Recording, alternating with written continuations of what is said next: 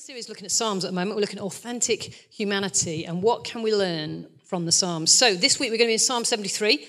If you've got your Bibles, do you want to grab them, open them up? Psalm 73. This is one of my favourite Psalms, actually. It's quite a long one, so we're going to kind of break it up and go through it in chunks. Essentially, spoiler alert, let me just give you the kind of where we're going, what this Psalm is all about. The guy's writing it, Asaph, is essentially talking about a faith crisis, pretty much, that he had. To various extents, I expect probably that is an experience common to most of us, having areas where, like, you know, our faith doesn't feel super strong. Maybe times when we feel like we're really shaky.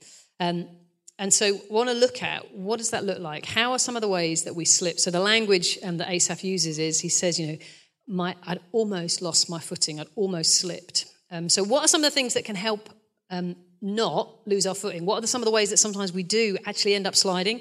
And how can we come back? How can we come back and have our feet firmly planted on the Lord and faith in Him? That's kind of where we're going. All right. So, like I said, we're going to look at it in sections and unpack that. So I'm going to pray, and then we'll dive in at verse 1. Father, I want to thank you that you're with us and that you absolutely are for us. God, you love us, and despite our weakness, our frailty, our difficulties, God, you remain constant, and you're constantly reaching out towards us. Thank you, God, that you are the great initiator. You always move first to say that I love you, I'm for you, I'm with you. And God, so we want to respond to that this morning and draw near to you. So Holy Spirit, come and open up your word. Give us open ears and eyes and a soft heart. Would you challenge us, change us, make us more like your beautiful Son, Jesus, we pray. In his name. Amen. Alrighty, verse 1. Surely God is good to Israel, to those who are pure in heart. But as for me, my feet had almost slipped. I had nearly lost my foothold. For I envied the arrogant. When I saw the prosperity of the wicked, they have no struggles. Their bodies are healthy and strong. They are free from common human burdens. They're not plagued by human ills. Therefore, pride is their necklace, and they clothe themselves with violence. From their callous hearts comes iniquity. Their evil imaginations have no limits. They scoff and speak with malice. With arrogance, they threaten oppression. Their mouths lay claim to heaven, and their tongues take possession of the earth. Therefore, their people turn to them and drink up waters in abundance. They say, how would God know? Does the Most High know anything? Alrighty, let's pause there. So he starts off well, although it feels a little bit like a token gesture. Verse 1 starts all right. Surely God is good. He's good to those whose hearts are pure. So he makes that kind of statement, but then makes it very clear that's not really where he finds himself. He had nearly slipped, to the point he nearly lost his footing, is what he says. And then those verses we've just read, 2 to 12, are pretty much explaining how this slide has begun, how has he lost his footing? Like, what's happened? Why has that been? And essentially, it can be summed up like this. He was looking around at his life and the lives of people who don't know God, don't acknowledge God, are not trying to live according to God's standard, and seeing they're not trying to do what God wants, and yet their life seems all right. Things are not going badly for them. In fact, things seem to be going swimmingly for them. And then I'm looking at my life and it's not so good. So he looks at this, people who don't acknowledge God with that arrogance of, well, God doesn't even know, does it, can do what I like. And seemingly on the surface, Asaph is saying, actually, these people are living very well, thank you, without acknowledging and submitting to God. And he sums it up, verse 12 and 13. This pretty much sums up where he finds himself. This is what the wicked are like, always free from care. They go on amassing wealth. Surely in vain I have kept my heart pure and washed my hands in innocence. All day long I've been afflicted, and every morning brings new punishments. Right? That's where he finds himself, not in a happy place. Pretty much, it's not fair, poor me, essentially. But in an understandable way, like looking at the world around him and saying, I can't reconcile this. Looking at people doing their own thing and life seems fine with them, and essentially saying there is no point. Like, what is the point in me trying to keep my heart pure and wash my hands in innocence? I'm trying to do the right thing, but what is the point? Essentially, that's where he's landed. Is there any point following God? Really is where he finds himself. I don't know if you've ever ended up there. Maybe you have. Maybe you find yourself there this morning. And that, doubt and disappointment, it brings you to that point. It's like, what is the point? Like, where are you, God? Are you even real? Those kind of big crisis of faith type questions probably all of us have walked through some of those to a certain extent. And that's where he found himself. And I think it's good for us to acknowledge that might not be exactly where we find ourselves, and it might not be the reason for the slide. For him was looking at people who are not acknowledging God and life seems fine. Like it was a real stumbling block for him. You couldn't reconcile that.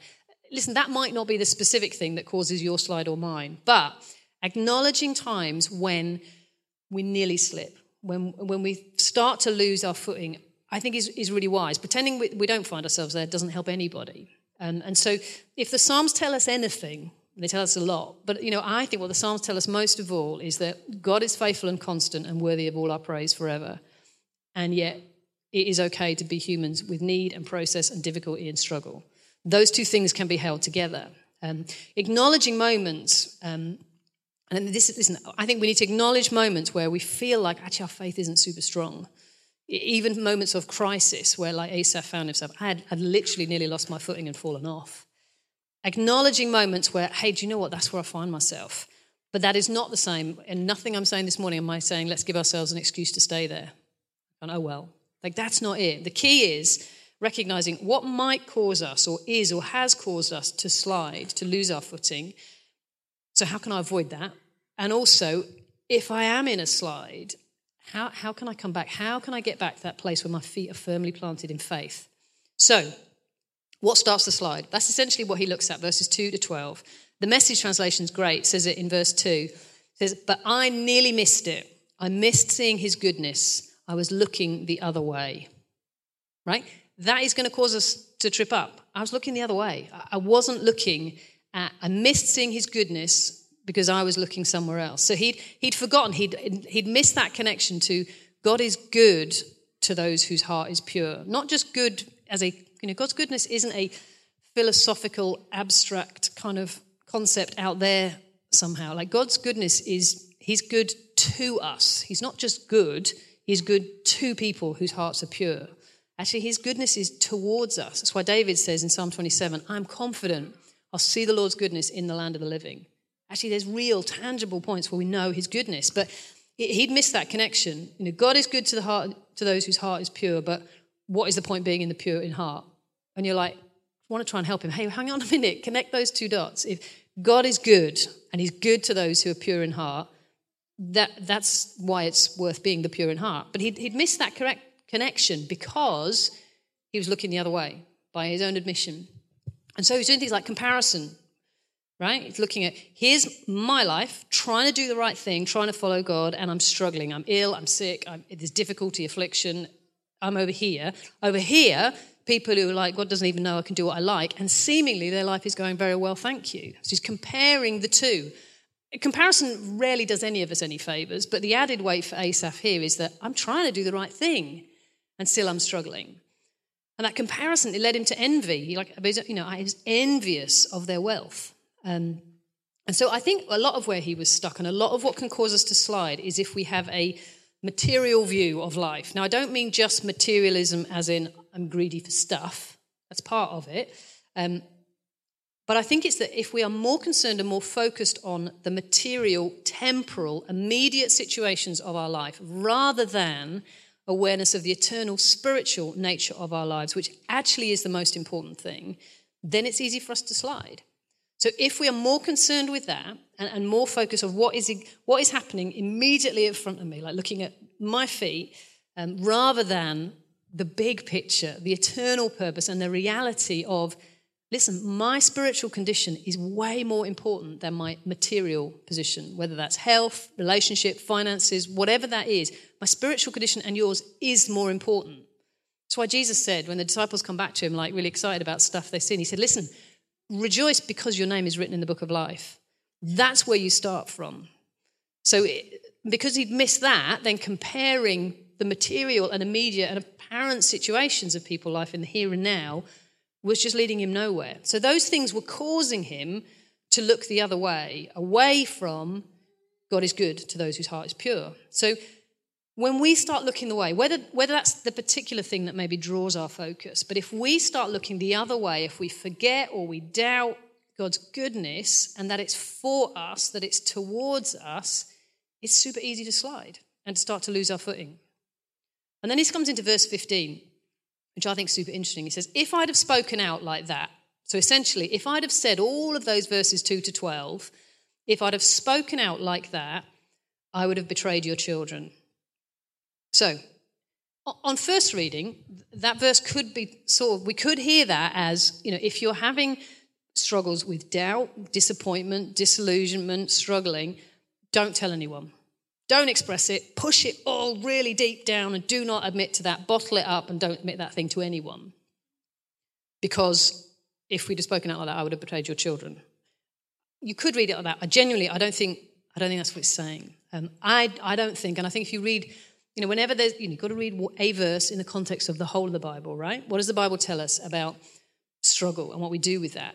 Listen, so much of the rest of the Psalms gives us, I think, absolute permission to, hey, be real, express where you're at, good, bad, and all the stuff in between, right? It's not wrong to have questions. Right? Those are big questions. Why do bad things happen to good people? Why does a good God allow suffering? They are big questions. I think it's okay to have those things, to struggle and to have things which we're like, I'm trying to process this stuff. I think that's okay and I think that's healthy. Let me give you just some examples from the rest of the Psalms. I'll just pull these out. This is just a few. There is an awful lot more than this, where the psalmists say things like this. Why do you hide in times of trouble? He's all talking to God, by the way. Why are you so far from helping me and from the words of my groaning? Why do you hide your face and forget our affliction and our oppression? Why do you withdraw your hand? How long, God, will you forget me forever? Right? These psalmists are not dressing it up and suppressing where they're feeling. They're expressing it. So I think those questions absolutely can be part of our process, and I'm absolutely convinced we can always be entirely real with God. I don't think God's self-confidence is rocked if I have moments of doubt. I think he's big enough to be okay with that. So I think, but while I'm saying that, is what I do think this verse 15 is saying, listen, while that is maybe part of your process, what they can't be is a position you take up. Let me explain what I mean by that. So having a moment where I'm like, God, I'm confused, I'm disappointed, I don't understand why I'm still sick and I've been praying. I don't understand that. That can absolutely be part of your process, and it's a valid question. But what we can't do is take up a position of God doesn't heal and he's not with me. And when we start saying those kind of things, if we speak out like that, I think that's what it means in verse 15 by, listen, that helps no one. So I think we're okay to process it. I think we're absolutely okay to be real before the Lord. And I definitely think that it's really good to have trusted people we can process that with. But I do think we need to have wisdom in terms of how and who and where we do process those things with. Right? If going to someone who I'm like, do you know what, this is probably going to really squash their faith if I come and say this. Is this going to be helpful or discouraging to them? Is that the person I should process that with? Okay, so be real before God, absolutely. Have trusted people you can process it with, but be wise and considerate about who you process that with. Because, shock horror, it's not actually all about you. So do consider the person. So does that make sense? Be careful. Who are we pouring it out to? Are they going to? Is that actually good for them and for us? So we can process with God and trusted others, but we have to find a way to land again on choosing to declare, God, you're good. You're sovereign. We talked about that last week. You're sovereign and you're good. I'm confused. I'm disappointed. I'm struggling, but I'm coming back over and saying, but God, I choose to trust you. There's a real value and power on our choice. And I think sometimes we belittle that in our kind of journey of faith. We think that feels really insignificant. I don't think it is. About eight or so years ago, I kind of learned this in a way that's really marked me. So our older sister Jo had a long and really painful journey with infertility. And if you walked through that or have walked with someone through that, you'll know it's painful. It's really difficult. And so we'd been walking that journey a while and been, praying and fasting and believing, God, you want to bless them with children. And then she became pregnant. But then at 11 weeks, she miscarried, lost this baby, this so longed for, so prayed for, so believed for. And then at 11 weeks, they were away in France. She had to go off on her own to a French hospital and lose this baby. And I remember my dad phoning me and floods of tears. And my dad is of the generation who doesn't really cry. I was utterly shattered by it. So brokenhearted, so confused, so angry. Like, God, where are you? Why on earth would you let that happen? Just so many questions. And so that was midweek, and I was supposed to be preaching on Sunday. We were actually doing a series on the Psalms again. And I remember saying to Phil, I'd prepared my notes, but I had this phone call from my dad, and I was like, I said to Phil, there's no way I can stand and say anything on Sunday. So I was like, there's my notes, do what you want with them. And I remember for weeks, probably months, coming to church with nothing. If you talk about actually, coming in a position of faith, like my feet were absolutely all over the place. And I've learned, I think retrospectively, I've looked over that painful period of time and recognized this. Listen, we are called in the Old Testament, and it's repeated in the New Testament, we're called to, the greatest commandment is to love the Lord our God with all our heart, mind, soul, strength, right? And our soul is our mind, our will, and our emotions, right? So God made all of those parts of us. He loves all those parts of us, and we get the delight to love him with all those parts of us, right? And this is the thing I realized, for those months coming to, okay, I need to love God with all my heart. I'm like, I'm utterly brokenhearted, and I just don't know how I recover from this with all my mind. But I'm like, God, I'm so confused. I just don't understand. I'm like, you're a good, powerful God. This didn't have to happen. And then I did the comparison thing. I was like, I was looking at, God, there's people, that person got pregnant and you knew they would go on and have an abortion. Like, why do you let children be born into that situation where they're not loved and nurtured? And yet, why wouldn't you bless Joan? Like, that whole, hard questions, which I still don't have any answers for. But I was coming like, I can't love you with my mind because I'm just so confused. With all our soul, our spirit, I'm like, I need to come in faith and love God. I'm like, my bank account of faith is like, I'm in the red. I don't even know if you're real. And listen, that's a difficult place to find yourself when you're leading a church. I was like, I've got nothing. And I realized, I came to this point where I was like, listen, I'm supposed to love you, heart, mind, soul, strength. The only thing I've got in my soul is my will, right? You and I have been given a will that God loves and values. All I could find to muster up was, God, I'll choose to say you're God and I trust you. I'm not even convinced I believe that. I don't even like you. Like, I'm so angry, I'm so disappointed, but I'll choose. And week after week, that's all I had. So aware, this is a really poor offering. This feels so inadequate, what I'm bringing. I'm supposed to be leading a church. All I've got is, I'll just say I trust you. That's all I had. But in those moments, honestly, I felt God's affection and affirmation for what I was bringing, although I was so aware how inadequate it was. But I felt like his smile, like I've never felt before. I was like, but this is the thing, that's the widow's mite, right? When all we've got is so paltry, it's so small, but when we bring that, it pleases God. So listen, you might find yourself this morning where you're like, I am so confused, disappointed, heartbroken, in pain and struggle. All I can do is say, okay, God, I'll choose you again. I think he gives that the biggest smile you can. There's a real power and a significance in our process to land again in, God, I'll choose to trust you.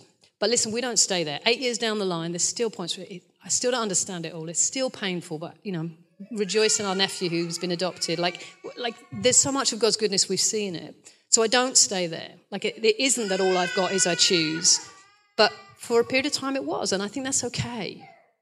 So, what do we do if we have or are slipping? If we feel like we're losing our footing, how do we get out? And this psalm completely turns around at verse 16. So let's go back in from there. It says, when I tried to understand all this, it troubled me deeply until I entered the sanctuary of God. Everything changed then, in a moment. And the second half of the psalm is completely different. When I tried to understand all of this, it troubled me deeply till I entered the sanctuary of God. Then I understood their final destiny. Surely you place them on slippery ground and you cast them down to ruin. How suddenly are they destroyed, completely swept away by terrors. They are like a dream when one awakes. When you arise, Lord, you will despise them as fantasies. So it changes. It comes into his presence, and it's like the fog lifts, and all of a sudden he sees again. Everything changes when we come into the presence of God. Like everything. And these big questions that Asaph was grappling with, the big things that maybe you're grappling with, they're not insignificant, but listen, trying to process them and land them and walk on in faith outside of the presence of God is not going to work out. Like, if I can encourage you anything this morning, is don't ignore your questions, don't feel despised because of your struggles, but don't try and figure those things out outside of your connection with God and being found by him in his presence. This is what he's saying. When I tried to figure it out, it was troubling to me, but then I came into the sanctuary and everything's different. And he sees the big picture. Actually, he moves from looking at just the temporal, material, here and now reality of his life and other people's life who weren't following God, but he sees the eternal picture, the big picture, which we need to not lose sight of, right? Part of God's absolute goodness is actually that he is just, and so the reality of eternity with God or eternity separated from God, like that is a reality. And so that, like, he has this complete perspective change when he comes into the presence of God. This is why Paul says, 2 Corinthians 4, our light and momentary troubles are achieving for us an eternal glory that far outweighs them all. So we fix our eyes not on what is seen, but on what is unseen. Since what is seen is temporary, but what is unseen is eternal. Asaph could have done with 2 Corinthians back when he was writing Psalms, right? That's the change. That's what makes a difference. And initially you could think verse 17, gosh, sounds really demeaning.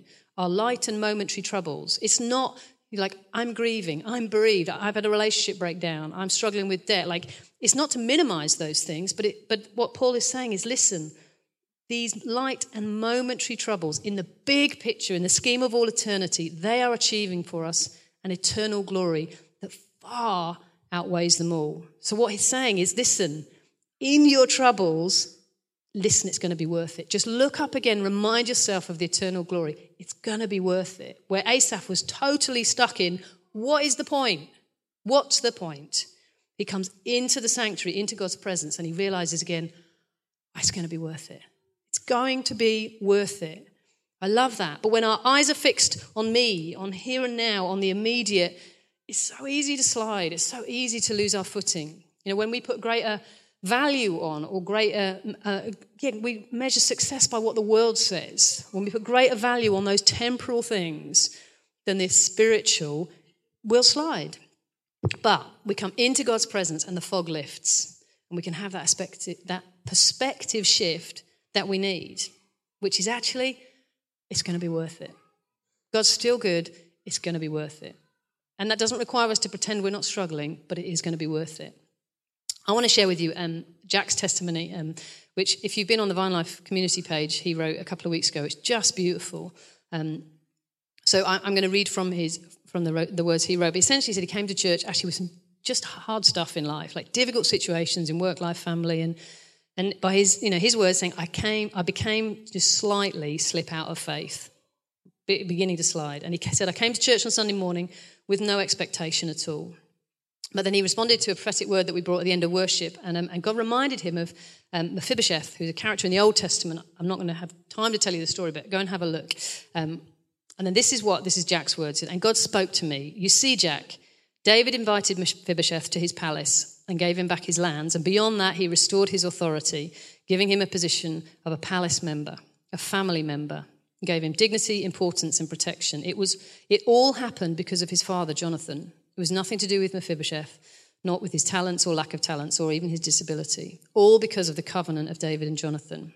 And now, Jack, I give you my covenant. It's no matter to me your crippled life. I invite you to my palace to spend a dinner with me. Every day you're invited and welcomed. A dinner with the King of Kings, the most powerful person in the world, and the world is to come. Just be with me. I burst into tears that God speaks to me with such encouraging words. It was dark as worship was still on the move, so no one could see those childish tears. And when I'm writing these words, I still feel the tears, but not out of self-pity, but out of his love that I felt in this morning, and I still feel it. God is good. My problems aren't solved, but I will deal with them during dinners in the palace with the Almighty. That is a beautiful testimony, right? That's Psalm 73. Jack coming to church with struggles, not with not really any expectation, but coming into his presence, it changes everything. And listen, there is something that God did for Jack that I couldn't preach him into, teach him into, persuade him of. He couldn't convince himself of, and I think sometimes we feel like we have to somehow drum up this faith in us, whereas actually the invitation is come into his presence, lift your eyes up and look at him again, and it changes everything. A moment with him shifts everything. And that's God's heart. That's his response. Let's finish up this psalm. When my heart was grieved, when my spirit was embittered, I was senseless and ignorant. I was a brute beast before you. Yet I'm always with you. You hold me by my right hand. You guide me with your counsel, and afterwards you will take me into glory. Whom have I in heaven but you? Earth has nothing I desire beside you. My flesh and my heart may fail, but God is the strength of my heart and my portion forever. Those who are far away from you will perish. You destroy all who are unfaithful to you. But as for me, it's good to be near God. I have made the sovereign Lord my refuge. I will tell of all your deeds. It ends completely differently, right? It started off by saying, well, as for me, I'd nearly lost my footing. But then I came into the sanctuary, and now he's saying, as for me, it's good to be near God. I have made him my refuge. Earth has nothing that I desire. Like, it's completely different. Through all of his questions, this I love. He said, I'm being senseless and ignorant, like bitter before God. And yet, God doesn't change. God's faithfulness is not in response to your faith, right? God is just faithful. And we respond to his faithfulness with faith. But I love this. The Passion Translation, a slightly different way of translating verse 23 says, yeah, in spite of all this, in spite of all my confusion, my struggle, my self-pity, my bitterness, in spite of all that, you comfort me by your counsel and you draw me closer to you. You lead me with your secret wisdom, and following you brings me into your brightness and glory. It's going to be worth it. Changes everything. Like, the reality of heaven changes everything. It totally changed my sister's perspective on losing multiple children that we've never met. I've never got to hold, but I have nieces and nephews I will meet in heaven, and it changes it. But that doesn't mean I don't have an expectation that I'm going to see God's goodness on the journey. My mum calls it flowers on the way. It's like sometimes the road is a bit rough and steep, sometimes it's sticky, but just look out. God's got flowers on the way for you. He's good. His goodness is towards us, but we need to reconnect with that. And in spite of our stuff, our questions, our struggles, he remains constant, and his heart is like he wants to help. He wants to guide. He wants to lead. Our flesh, our heart may fail, and they do, and it may well do it again. But God remains the strength of our heart. That's the journey of faith, and that's what we get to respond to. And listen, that's the only way. We talked last week about our position before this sovereign God and our perspective on everything coming from that place. The best way to have your perspective reset is to come into the presence of God, come into the sanctuary and lift your eyes up and look again. And I want us to take a moment to do that. If John and Andy could come and get themselves ready. I'm acutely aware. I love this psalm because it's so raw and real, and it's so like, I was over here, but there's this 180 degrees transformation of where he ends up. That just gives me real comfort and real encouragement. It's like, but I was here, and yet things change. And we can land back in that position, which, like I say, sometimes is choice. And don't devalue that place of choice. But here's the thing. God can keep us from slipping. It says that, Psalm 121, right? I lift my eyes up to the mountain where my help comes from. David's famous psalm. And in that psalm, he says, he is able to keep you from slipping, right? God is able to do that. And it says it again in Jude 24, I think it is, says, to him who is able to keep you from stumbling and bring you into his presence without fault and with great joy. Right? He is able to keep us from slipping, but we need to lift our eyes up and look again. That's what Psalm 121 is all about, is I lift my eyes up and he is able to keep me from slipping. I'm not always able to keep myself from slipping. Like, I trip up, but I'm absolutely convinced he is able. So what I want for us to think is, what is it for us to respond again with whatever measure of faith you feel like you have this morning? Is so valued. It's so precious. Don't despise what you feel like is a widow's offering. There's a smile and a well done over those points of, God, I choose. In the midst of confusion and struggling, to say, God, I choose, I trust you. It's beautiful. So I want you to stand. I'm going to pray.